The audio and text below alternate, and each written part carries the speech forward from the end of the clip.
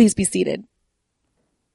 This morning's sermon is from Judges 6. I will be reading verses 1 through 16. Hear God's word. The people of Israel did what is evil in the sight of the Lord, and the Lord gave them into the hand of Midian 7 years. And the hand of Midian overpowered Israel, and because of Midian, the people of Israel made for themselves the dens that are in the mountains and the caves and the strongholds. For whenever the Israelites planted crops, the Midianites and the Amalekites and the people of the east would come up against them. They would encamp against them and devour the produce of the land as far as Gaza, and leave no subsistence in Israel, and no sheep or ox or donkey. For they would come up with their livestock and their tents, and they would come like locusts in number. Both they and their camels could not be counted, so that they laid waste in the land as they came in. And Israel was brought very low because of Midian, and the people of Israel cried out for help to the Lord. When the people of Israel cried out to the Lord on account of the Midianites, the Lord sent a prophet to the people of Israel, and he said to them, "Thus says the Lord, the God of Israel, I let you up from Egypt and brought you out of the house of slavery. And I delivered you from the hand of the Egyptians and from the hand of all who oppressed you, and drove them out before you and gave you their land. And I said to you, I am the Lord your God. You shall not fear the gods of the Amorites, in whose land you dwell. But you have not obeyed my voice." Verse 11. Now the angel of the Lord came and sat under the terebinth of Ophrah, which belonged to Joash the Abiezrite, while his son Gideon was beating out wheat in the winepress to hide it from the Midianites. And the angel of the Lord appeared to him and said to him, "The Lord is with you, O mighty man of valor." And Gideon said to him, "Please, sir, if the Lord is with us, why then has all this happened to us? And where are all the wonderful deeds that our fathers recounted to us, saying, did not the Lord bring us up from Egypt? But now the Lord has forsaken us and given us into the hand of Midian." And the Lord turned to him and said, "Go in this might of yours and save Israel from the land of Midian. Do not I send you?" And he said to him, "Please, Lord, how can I save Israel? Behold, my clan is the weakest of Massa, and I am the least in my father's house." And the Lord said to him, "But I will be with you, and you shall strike the Midianites as one man." The word of God.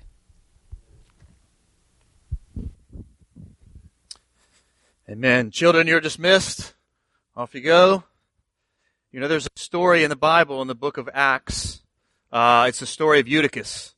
And Eutychus famously falls asleep while Paul's preaching. And that happens every week here at Restoration Church. People fall asleep. But I think we have a higher proclivity to it possibly happening this week, especially my sermon's a bit longish. So work on that every week. And so let's ask the Lord to keep us awake and attentive to His Word, because what we have here is amazing. What we have here is amazing. And so let's go to the Lord in prayer and ask Him to awaken us to His Word. Let's pray. Father, we do pray that you would speak, that our hearts would be attentive, and that, God, you would orient us towards your mercy, that we might find idols destroyed and lives awakened to your glory. Amen. Well, once a month, there's a group of pastors that come together from around the D.C. area. We come together for about once a month, and there's about 30, 40 of us roughly in a room, and we talk to each other, help each other, pray for each other. There may be issues going on. We kind of help each other think it through a little bit. And we had one this past Tuesday, and there was a brother in there that had been sharing with us, somebody that was coming to his church, and he was speaking to this woman, and over the course of the conversation, this brother pastor shared with this woman something that she had shared, that he understood what she was talking about was not faithful to the Bible. Well, instead of the woman getting upset at him, she was shocked. She just couldn't believe that something that other pastors had told her was right, he was saying was wrong. And that led this pastor to say to us at that group something I've been thinking about a lot this week. He said, I'm quoting him, he said, we've been thinking all along that the more that society kind of secularizes, the less and less people would be interested in Christianity. And this pastor said, I think we're not actually finding that to be the case. He said, we're finding that more and more people, or just as many people, are interested in Jesus as they were before, except now they just want a Jesus that won't disagree with them. Got me thinking a good bit, sort of, sat right, it's got to thinking. And then I've been reading a book by a brother by the name of Os Guinness, philosopher, author. He writes in his book, Impossible People, quote, "As modern people, we are no longer defined by our family, our city, our class, our occupation, or even our gender. We can be whoever we want to be, and there is almost limitless range of choices before us now. Modern identity is fluid rather than fixed, and invented rather than inherited. The trend is toward the subjective, the shifting, and the self-chosen." Unquote. And so that subjective, self-chosen, customizable identification that hasn't escaped people, they have not escaped the people that call themselves Christians. Christians, I think, find themselves in the same way, like we just talked about from that brother's experience. They want to kind of customize the faith, customize Jesus. And in fact, this subjective view of God that kind of shifts with our own desires is not new. It's not new. In fact, we find this throughout history. Most notably, as we've been walking through the book of Judges, we've been seeing it there. We've been seeing in the book of Judges how everybody is doing what is right in their own eyes. They are taking the name of the one true God while worshiping another God, and they're experiencing the difficulties therein. And as a result, what we've begun to see is we've begun to make sense of why things are so hard in Israel, and I think we've at least had some hints and some indications of why things are getting even more difficult for us today.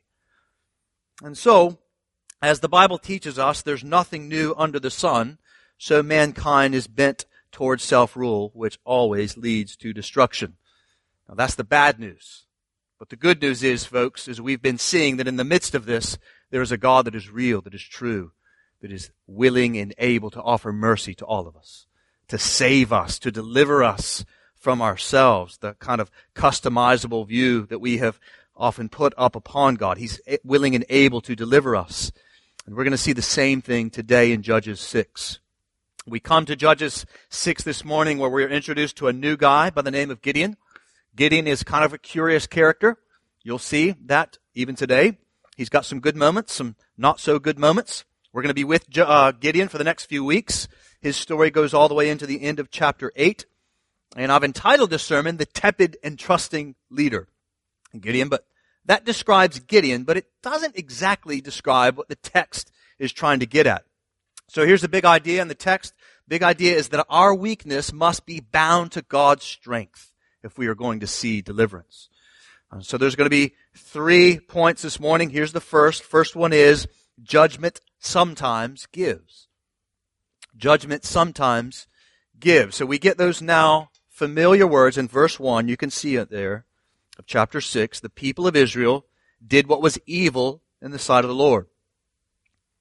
Now this is shocking and kind of a terrible testimony to Israel because, as we've seen, God has delivered these guys over and over and over again, only to have them fall ever deeper into sin on the other side of that, at which time they call out and God delivers them.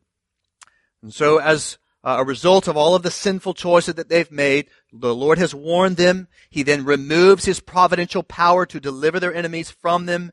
But not only does He remove His providential power, we see there in the text, the Lord gave them into the hand of Midian 7 years. And so just as we are told that it gets worse with each cycle of sin, of disobedience, it does seem to be getting worse. If you look in verses 2 down to 6 there, we get the most detailed account of how awful it was to live in the land at this time as an Israelite.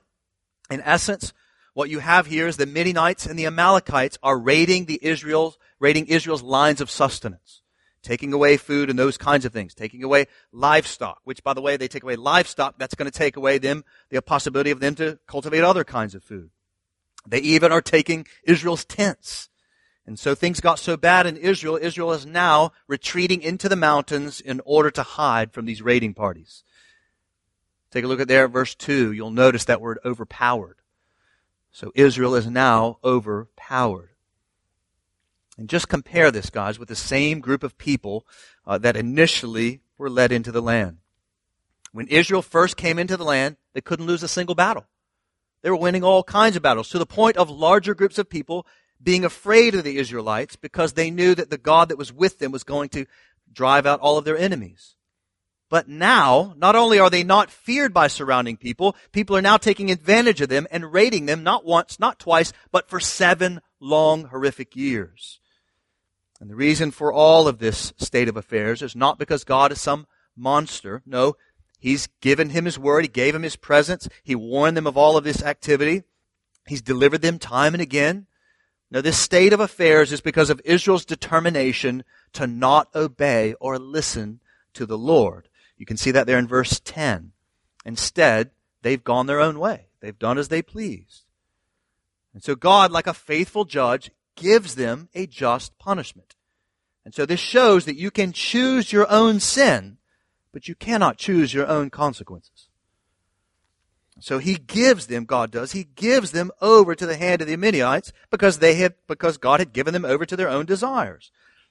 Now, we don't normally think of judgment for sin as something where God gives us over to something or gives us over to someone. We normally think of judgment as God taking something from us, right? He takes His presence away, He takes life away, something like that. But here we see, as we've seen before, that God gives them over to sin. And then God gives the Israelites, as a consequence to those sinful choices that they make, the consequence is these Midianites' raids. This is their punishment. And friends, this is consistent with judgment in the New Testament as well.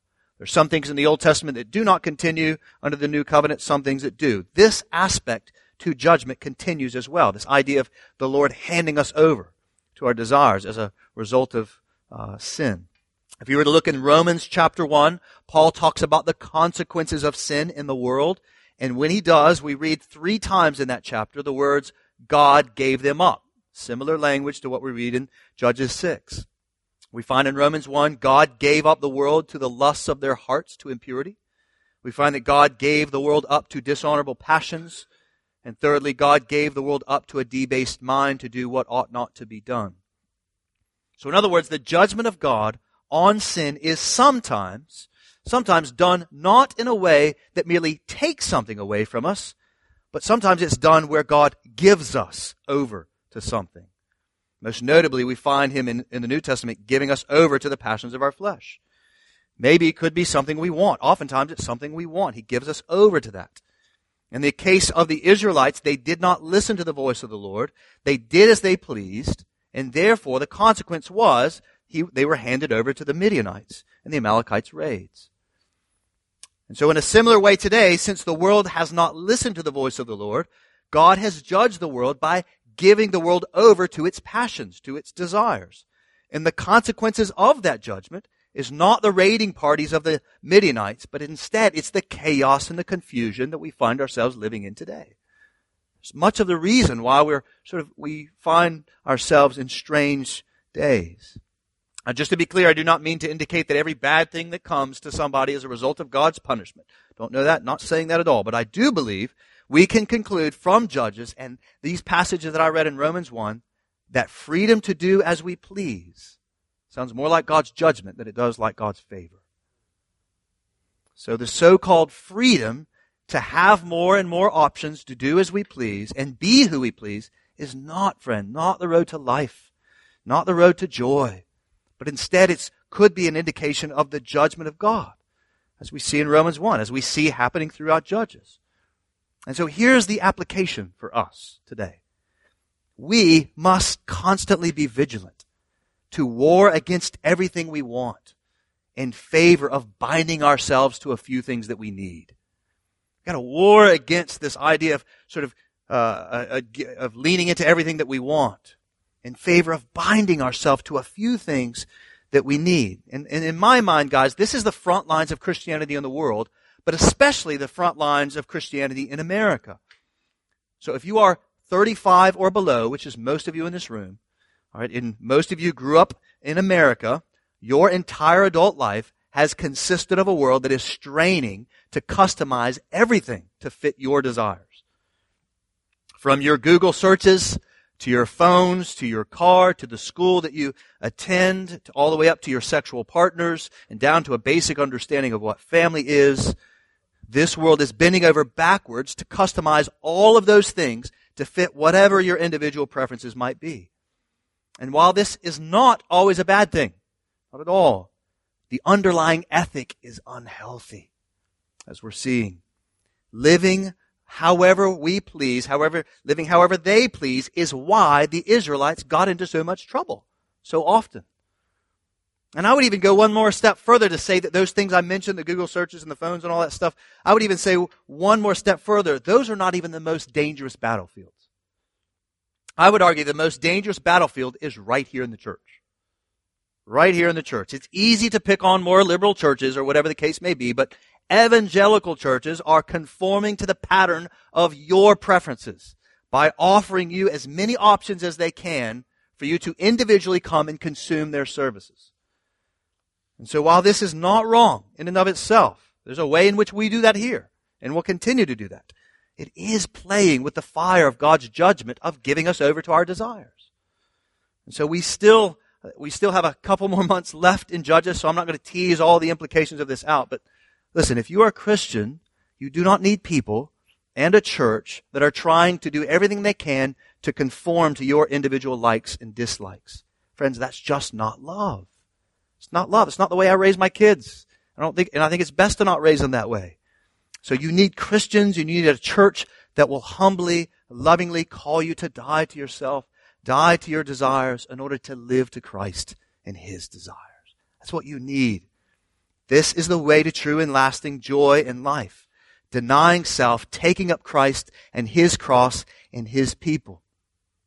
And friend, if you're here and you're not a Christian this morning, I hope that you see that unlimited options is not the way to life and joy. It's not the way. Freedom is binding yourself and your desires to Christ, the one to whom you're made for.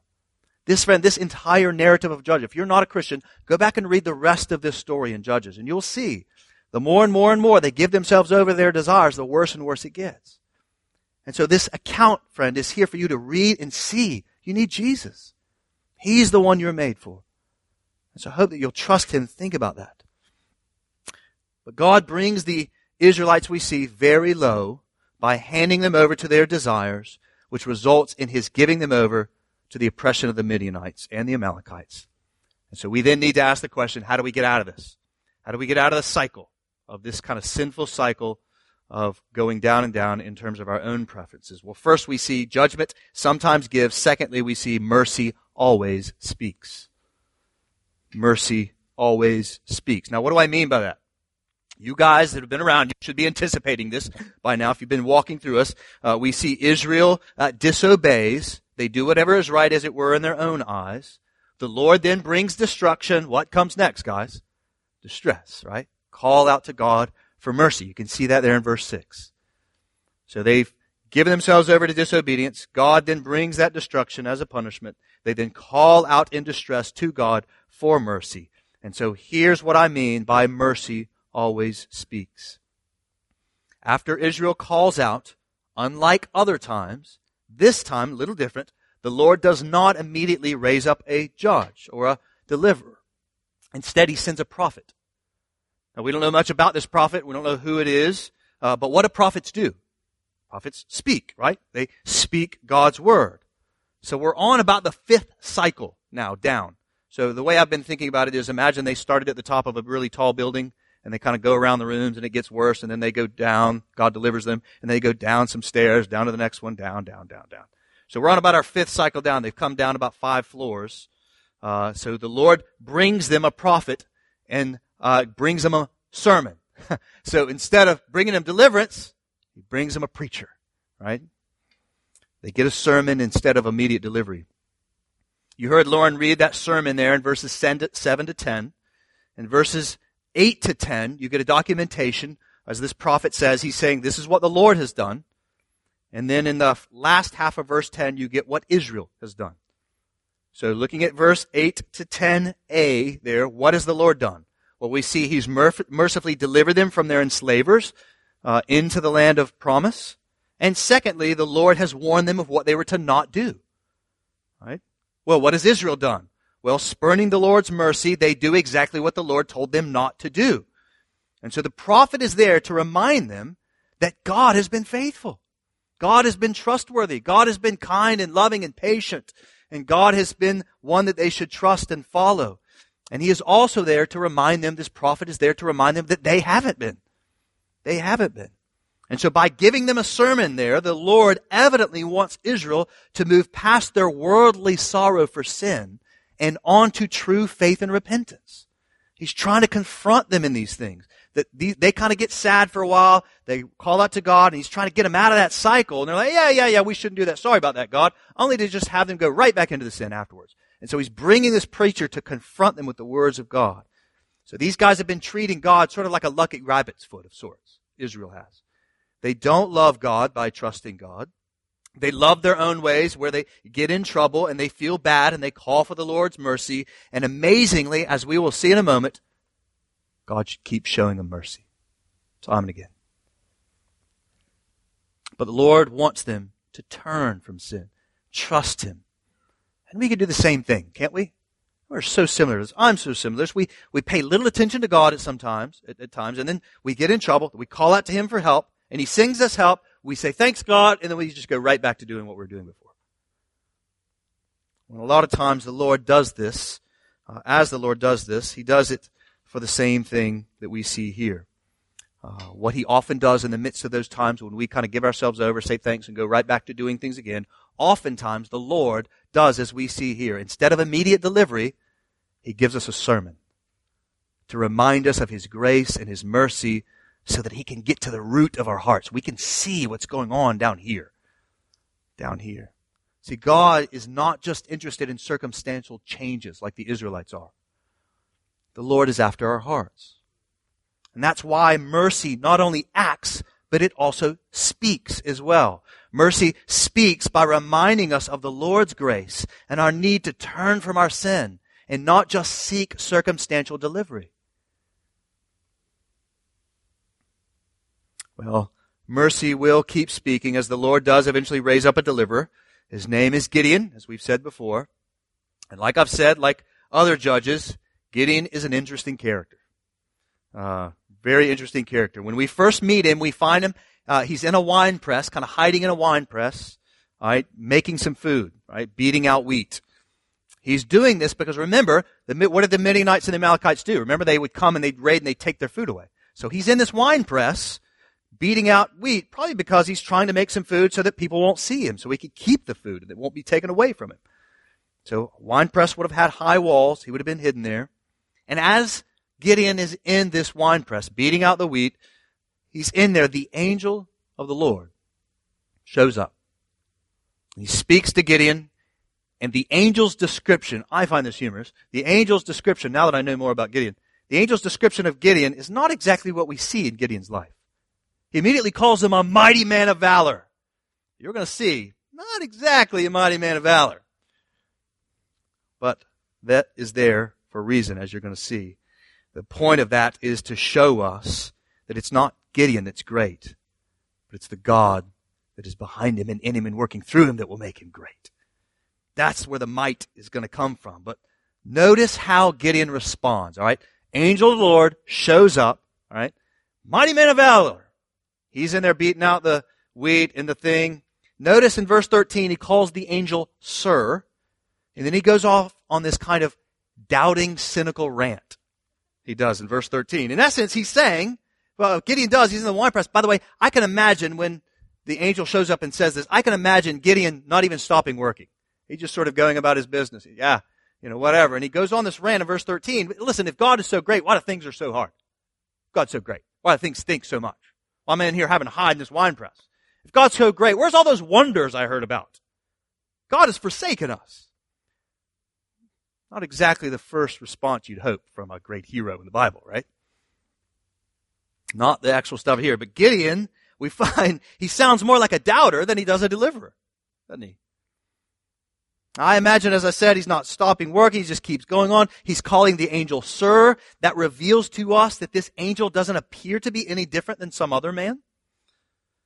But regardless, I think for most of us, Gideon would not have been in our top 100 list of choosing deliverers for Israel. He would not have cracked the top 100. probably would have cracked my top 1,000 or 2,000. But this is the God that the Lord chooses. And I think it speaks of the wonder of God. This would be the man that God would choose. And so let me also observe something else for us in this passage. Gideon seems pretty certain about the Lord's forsaking Israel, doesn't he?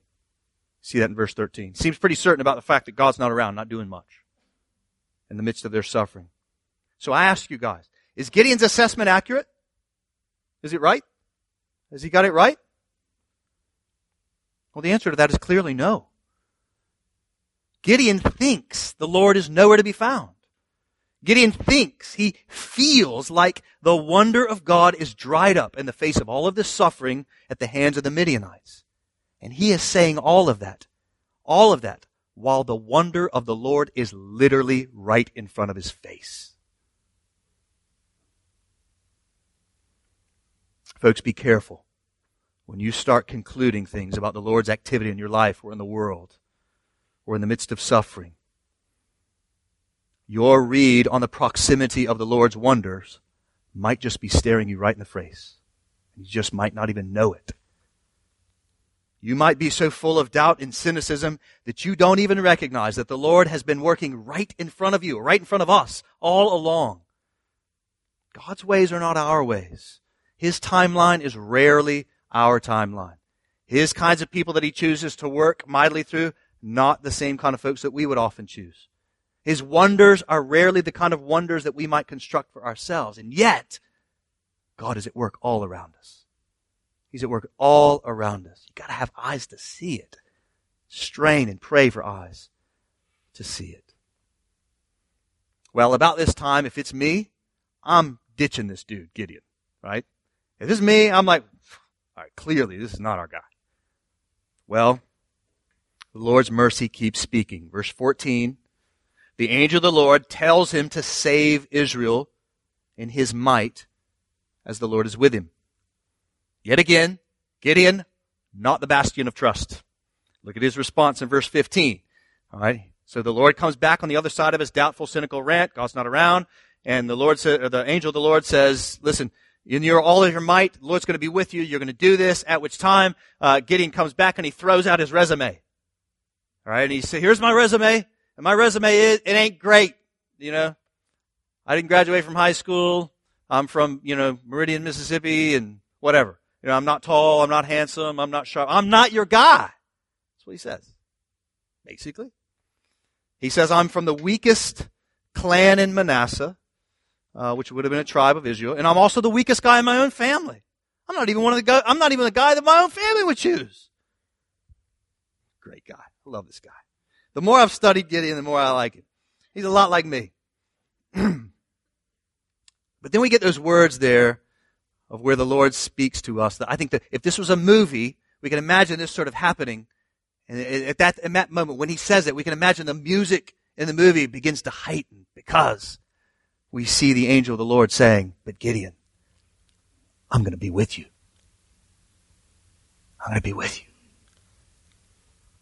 Now, if you've been paying attention to this story, you should know that when you hear those words, things are about to get real. Right? Things change. We've already seen the fact that the hero of Judges is not the judges. These are sordid characters. The hero in Judges is the Lord.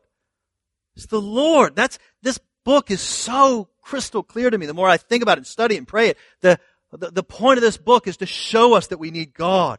He is the power. He's the strength. He is the mighty, merciful God that's going to deliver us. It's always the Lord. This whole book is here to point us to the need for the Lord to deliver us, to mercifully deliver us from evil, pain, suffering, difficulty, cycles of sin.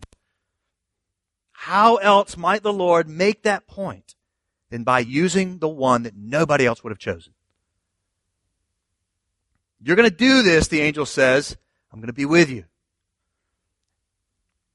It's going to be your weakness, as it were. It's going to indicate the strength of God's might. Now, look in verse 17. That seemed to have gotten the attention of Gideon. All right, now the cynicism, The doubting's starting to wane a little bit. He's starting to go. I can imagine at this point, maybe he's kind of doing his thing in the wine press, and maybe he kind of goes, he stops, and he kind of looks at this angel in the face. And he says, listen, don't move, right? Let me go make you a present. Don't leave here. And I'm imagining at this point, the angel of the Lord looks back at him, smirk on his face. I won't go anywhere. I'll stay right here. You go ahead. And off Gideon goes. And he makes this lavish meal, verses 19 to 21. That's what it's talking about there. He makes this lavish meal that serves as a kind of offering. And when he presents it to the angel in verse 21, we see the angel of the Lord blows up that offering like that fire on a hibachi grill. Poof! And then the angel vanishes. And Gideon gets it at this point. The angel of the Lord has vanished, but the word of the Lord has not vanished. Look at verse 22. Chapter 6. Then Gideon perceived that he was the angel of the Lord. And Gideon said, Alas, O Lord God, for now I have seen the angel of the Lord face to face. But the Lord said to him, Peace be to you. Do not fear. You shall not die. Then Gideon built an altar there to the Lord and called it, The Lord is Peace. To this day it stands at Ophrah, which belongs to the Abiezrites. So Gideon is given eyes to see the angel for who he actually was. And I want to ask you the question, who is this angel? Who is this angel? Angel, the word angel means messenger. So Gideon saw the messenger of the Lord. And this messenger seemed to have looked pretty normal, since Gideon doesn't recognize him at first as anything other than a sir. But it becomes apparent to Gideon this was more than just some guy talking, making promises of God. Both Gideon and the text would have us to understand that Gideon was looking at the face of God. Now that should make you pause the second you hear that. Because if men look in the face of God, they die.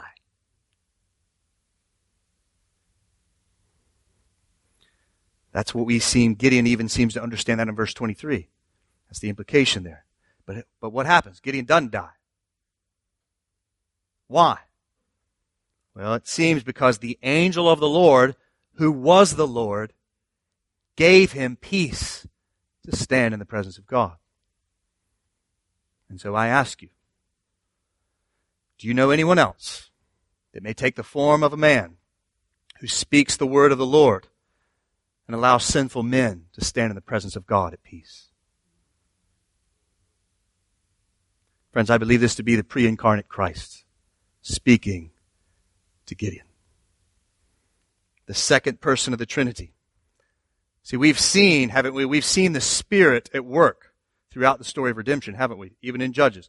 We've seen the Father at work in the story of redemption. You didn't really think Jesus was sitting up on the heavenly bench waiting to get in the game, did you? Yeah. He's at work. He is active, Jesus is. As he was in the beginning, he is there throughout. And Gideon finally then believes the word of the Lord as is evidenced by his making peace and calling it, making an altar and calling it the Lord is peace, because he's been given peace in the face of God. Guys, this is what Jesus does. This is what he does. This is the ministry of Jesus. He gives weak people that maybe used to be full of doubt peace in the presence of God. And this is what we must do in response to those of us that have received that peace from Christ. This is what we do. We build altars to the glory of God. That's what we do in response. We build altars, and those altars are our lives, right? We do. This is Romans 12. Offering our lives as living sacrifices, holy and pleasing to the Lord. That's how we respond to the Lord's peace. And I wonder, how do you think Gideon's assessment of the Lord's forsaken Israel, how do you think his assessment of that's going right about now? I probably missed that pretty bad. Well, while we won't entertain Jesus in our homes, I think we're still waiting for Jesus to come back. We do have a word from Hebrews. It says in Hebrews chapter 13, verse 2, that says, Do not neglect to show hospitality to strangers, for thereby some have entertained angels unaware. Makes you want to have people over, doesn't it? I wonder how many angels have been in my home. God is at work in so many ways, we just don't often recognize it. Well, Gideon, before he delivers Israel in his newfound might of the Lord, there's one more step that needs to be taken. We've seen judgment sometimes give. Secondly, mercy always speaks. And thirdly, destruction precedes deliverance.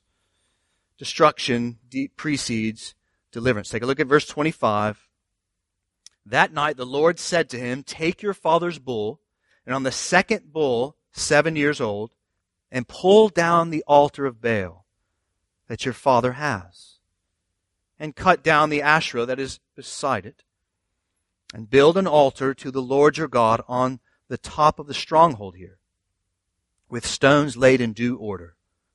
Then take the second bull and offer it as an offering, burnt offering with the wood of the Asherah that you shall cut down. And so Gideon took 10 men of his servants and did as the Lord had told him. But because he was too afraid of his family and the men of the town to do it by day, he did it by night. I want you to notice something, guys, right there that maybe you didn't notice before. Right here in this passage, we have Gideon destroying the altar of who? The altar of his dad that he'd made to Baal and to Asherah. False gods. Go back and look at verse 13 again. There we have every reason to believe that Gideon's dad taught him the one true and living God and how he delivered God's people from Egypt. It seems Gideon is growing up in a home where on the one hand his dad seems to know a good bit about the Lord, would have called himself one of the people of the Lord, and at the same time he's got altars to false gods in his backyard. Be careful. Be careful. Just because you know the gospel, call yourself a Christian, does not mean that you don't have other false gods that you're actively worshiping. Just because you claim to know God does not mean that God knows you. Gideon's father adopted the worship of the false gods that were around him. And in an assembly this size, I have to believe there are some that are actively doing that too. You take the name of Christ, and yet you have adopted the idol of self over and above the lordship of Christ. And so let's assume for a moment that's all of us in this room. Let's assume that's everybody in this room. What needs to happen to get out of that? How can we be delivered from our idolatry and go on to worship the one true and living God in spirit and in truth? Well, we have already seen it begins by crying out to God for mercy, right? We have to then, secondly, we saw mercy always speaks. We have to then listen to His word. And as we see here, we have to respond to that word by destroying those idols and lay down our lives right on top of them.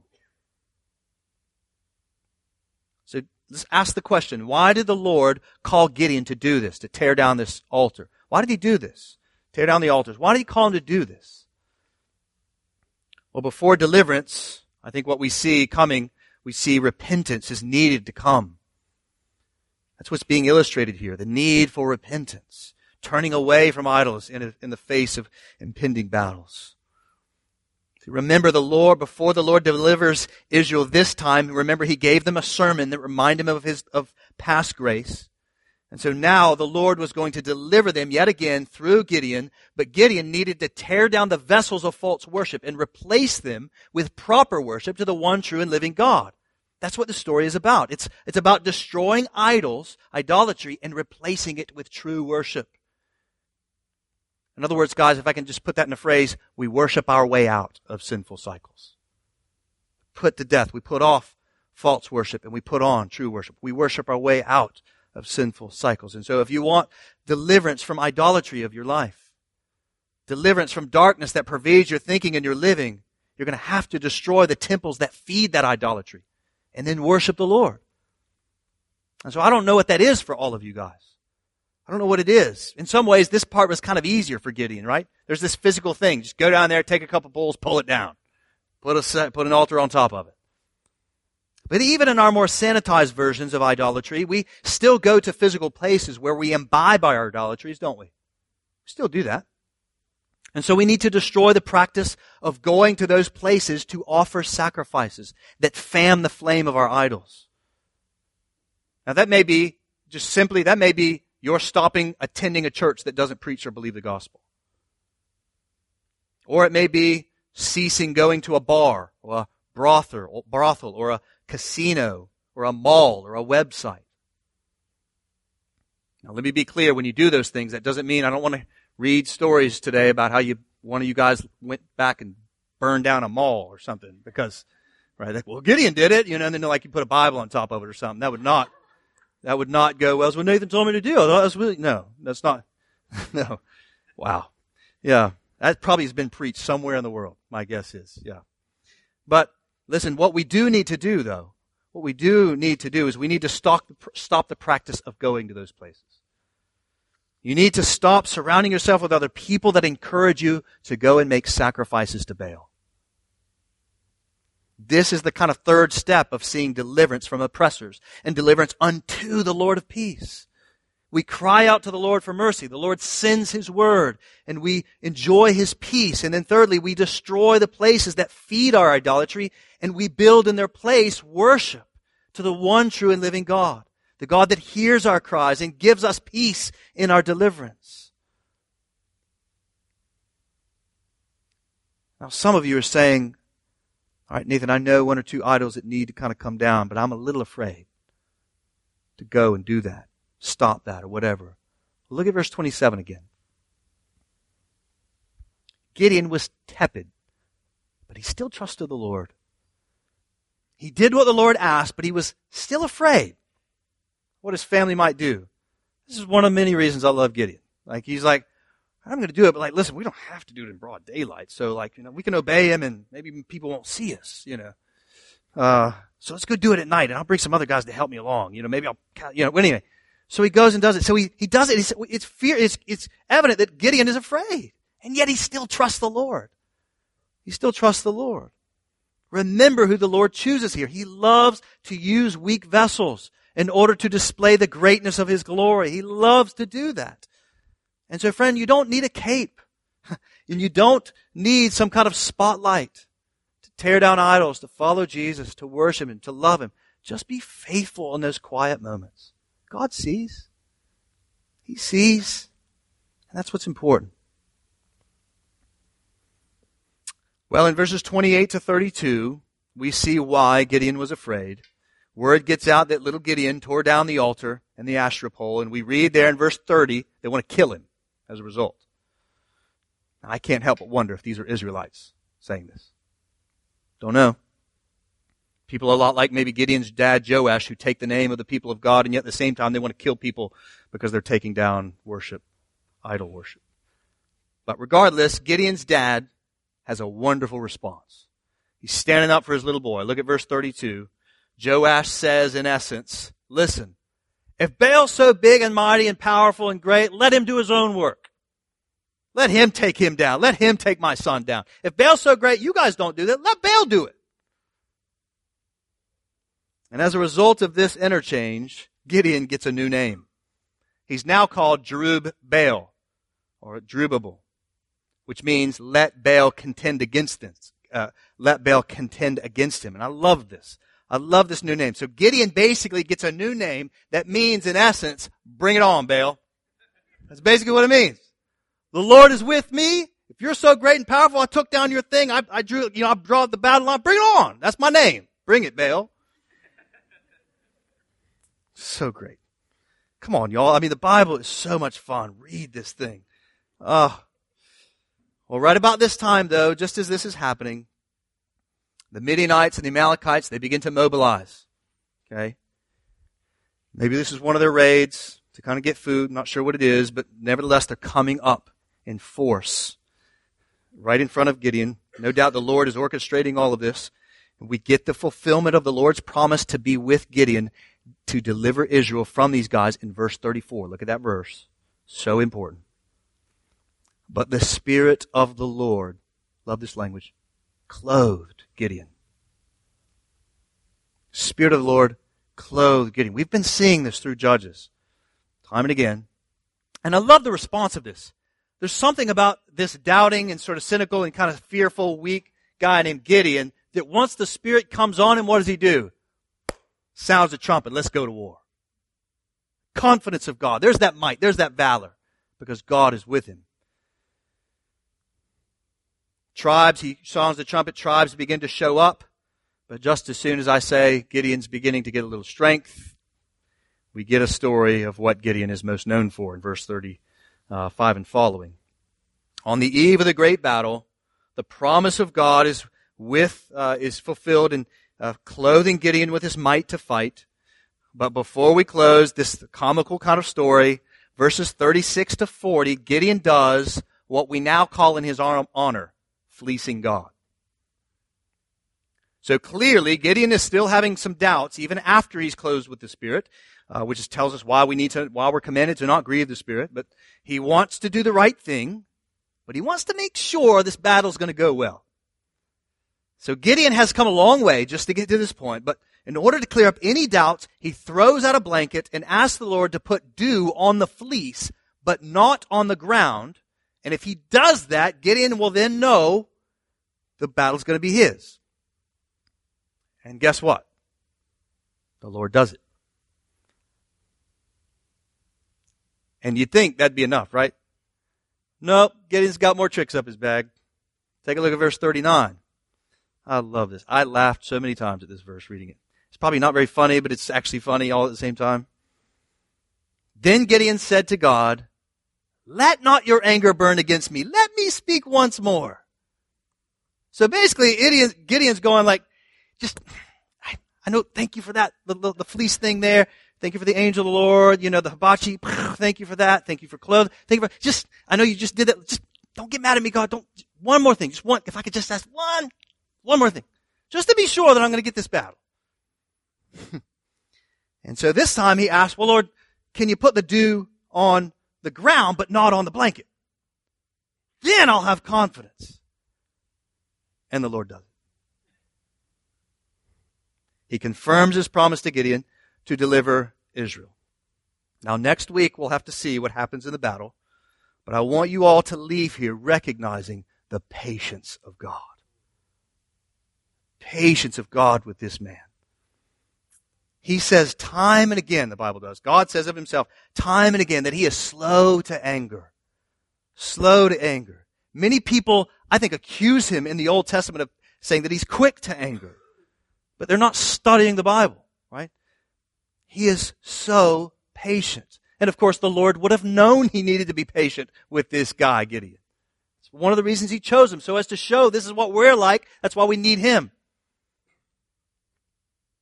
After all, God does intentionally choose the town cynic who happens to have one of the weakest resumes in town to be his guy. Why? To show his patience, to show his love, to show his might, his strength. So be encouraged, friends. If you think that you are too far from God, too slow-witted, too weak, listen, this is here to show you that the Lord is glad to use you for his glory. Glad to use you. I think it's fair to say that if you're weak, that you're sort of doubting and distrustful, but you desire to know him and follow him, he loves to use people like you. He loves to. God is patient with weak and doubting people, insofar as he's bringing them along to declare his glory. But friends, as this is here to point us to the power of God, the patience of God, it is not here to point us to how weak and doubting people should make decisions. Did I really need to say that? But we do. I can remember doing this vividly. And I'm not going to tell you what I did, but I remember doing stuff just like this. I didn't throw blankets out, but I did sort of say well, God, I'm not even going to go there. But anyway, listen, don't go out tomorrow morning and be like, when you come home tonight, and go outside and take your car mats out, throw them out on the lawn. Say, Lord, I got this big decision over here. If you could just put some dew on the car mat, not on the grass, then I'll know what to do. Don't do that. All right? If you got a job offer in San Diego, don't, Lord, if I see a lot of sunglasses tomorrow, that's going to be a sign from you that I should go take that job. Don't do that. Don't do that. All right? You're going to be tempted to do that. I'm tempted to do that. Don't do that. See, we have something that Gideon didn't have. We have something that is more sure than what Gideon had. See, what we have, friends, is the complete revelation of God's Word in the Bible. Gideon had God's word, but even still, he's still sort of doubting and distrustful, that sort of thing. We have the complete revelation of his word right in front of us. Those of us that have repented and trusted on Jesus, you have the Spirit of God within you, just as Gideon did, to know this word and understand it so that you might make choices that please God in life and godliness. Everything you need, for the most important decisions you need to make, they're right here. There's nothing missing. Is this going to be able, are you going to be able to open this up tomorrow and go like, let's see if I should take that job in San Diego? Is that, maybe it's in Isaiah somewhere. No, it doesn't work that way, right? But it will present you with all that you need to know for life and godliness. The most important decisions in your life are here. If you give yourself to those words, should you seek wisdom? Yes, but don't fleece the Lord. Don't fleece the Lord. You don't need any more revelation than has already been given to you in the totality of his word. And so because it is in that word, in this word, we see most clearly the gospel of Jesus Christ. The one that came, Jesus, the one that came and did not vanish like he did with Gideon. Right? The one that came, Jesus, the one that came and lived in order to defeat the greater enemy, greater than the Midianites, greater than the Amalekites, the enemy of the Israelites, right? Our sin. That was what the problem was. The desire to do whatever the heck we wanted to do. That was the problem. Christ came to defeat that enemy of sin, Satan, and death. And he appeared, again, in the form of weakness as a baby. This is what we celebrate. It's so amazing at Christmas time, right? God, the second person of the Trinity, that it can take on a form of a man in the time of Gideon. He becomes a baby, grows to be a man. And how does he win? By weakness. Everybody, he's up. Christ lives a sinless, don't miss that, big miss. Christ lives a sinless life. He commits no sin.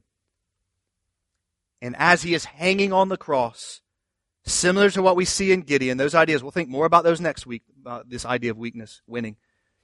Everybody thought he lost. And in that moment, he's winning more than he ever was. Paying the penalty for sin on the cross for all those that repent and believe. Buried in the tomb. 3 days later, rises from the grave and says, you lose, sin. You lose, Satan. You lose. And all that you thought was going on over there, like I was losing, I was winning the whole time. That's Christ. We win by weakness and we look to Jesus to be the one. He's the one that is fulfilling the promises of God here in the Bible. The gospel is called the power of God to salvation. Everything you need is in Him. All of your decisions, all of your life are in Him. The God of this world cannot contend with you if you are in Christ. Your name is Jerubbaal, as it were, right? He cannot contend with us. No weapon formed against us shall prevail. Even if it looks like they do. The gospel will be enough for you, Christian. Listen to the words of mercy. Destroy those idols. Walk in the victory of Christ. And remember, Christian, God has clothed you with His Spirit. You now are a mighty man or woman of valor. Walk in that victory. Christ has overcome the grave. Nothing can stand against you in Christ. Follow Him. Destroy those idols. Look to Him. Hold fast to the Word. And walk in His might as you hold fast to His Spirit and the work of the gospel of Jesus Christ. And friend, if you are not a Christian, I just want to plead with you this morning to destroy those idols. Find life in binding yourself to Christ. Find the deliverance you need there. Submit yourself. The world's not going to tell you this. This is going to be the one place in your week you're going to hear this. Submit yourself. Submit your desires to Jesus. And follow Him with His people. And you will know what victory is. Even if the world says it's not. He loves to use weak people. And we get to think about that even more next week as we continue the story. Let's pray for Him for help. To Him for help.